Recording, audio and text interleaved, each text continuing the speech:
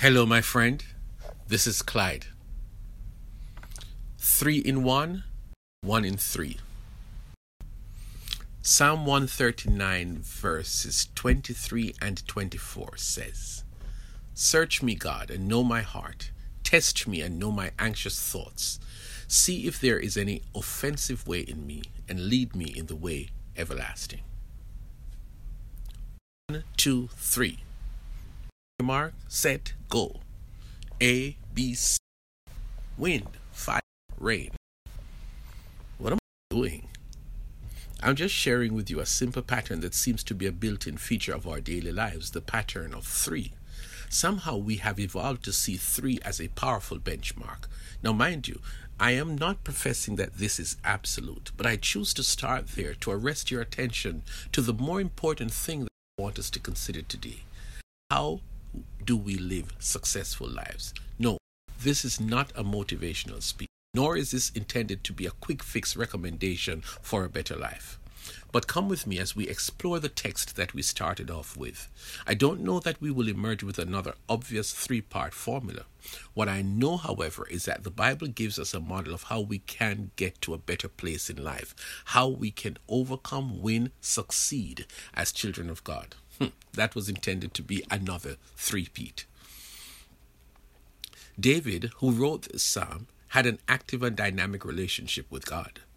In fact, this relationship was so special that before we even met David in person in 1 Samuel 16, we read 3 chapters earlier that God had chosen him to be the next king of Israel after the failures of King Saul. David was described then as a man after God's own heart. That is a huge way to describe a young man. But listen to this. The day when Samuel anointed this teenager to become the next king, this is what the Bible said of him. "So Samuel took the horn of oil and anointed him in the presence of his brothers, and from that day on the Spirit of the Lord came powerfully upon David." That means that David became a man controlled by the Spirit of the Lord from that day on. I can now see the question sign on your brow. What is Clyde talking about? Please note that I did not say David was perfect from that day on. Rather, I'm inviting you to see a side of David's story that I strongly recommend that we learn from. Now let us return to the text. One of the biggest blot on David's track record could easily be the most vivid lesson for you and me. Let us take this one instance in his life. David was now king and he was doing pretty well. On this occasion, the army that David was commander-in-chief of went to war, but for some reason the king did not go with them. One evening, His Majesty was walking on the roof of the palace and looked around and saw a woman bathing by her home. David looked, lusted, and acted. He sent for her, and David had sex with her. By the way, did I tell you that this woman's husband was in the same army that David had sent out to war? Yes. Well, as time went on, she discovered that she was pregnant from her one-night stand with the king. What do they do now?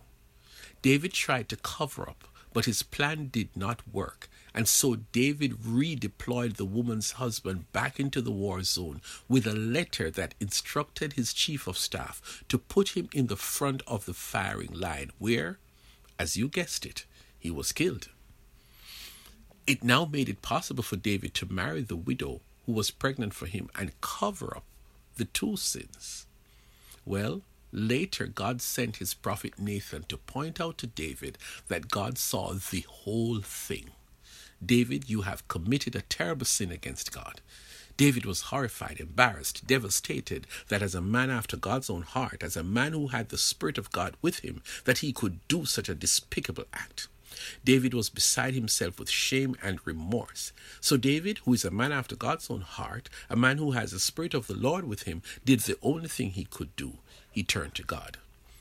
In Psalm 51, we see David walking through the text we are contemplating. The first thing that David did was confess. Really confessed. That is what our text says. To confess is to acknowledge that you have sinned. You can cover your sin from others, but don't try that with God. David, in a sense, started by taking ownership of his wrong, and that led to confessing to God that he had done something wrong. The text says, "Search me, God, and know my heart. Test me and know my thoughts."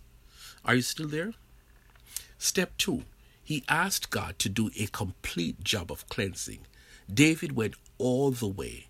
David asked for a transplant of heart. Seriously, David asked God, "Create in me a clean heart and renew a right spirit within me." There is no sense in being sorrowful of the wrongs you do, but then you don't ask God to forgive you and to commit to doing better. David was so determined not to repeat that he asked God to remove the heart that led him to sin and give him a new heart that will not be prone to sin. That is what Jesus does when we confess. He forgives. The third thing David did was promise God that he would live right. It won't happen again. That is the clincher. Where do we go from here? Now that I have confessed and asked for and received forgiveness, then what?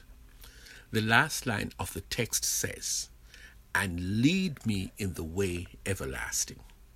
God, please lead me in right living, because I don't want to go back to doing the wrong things.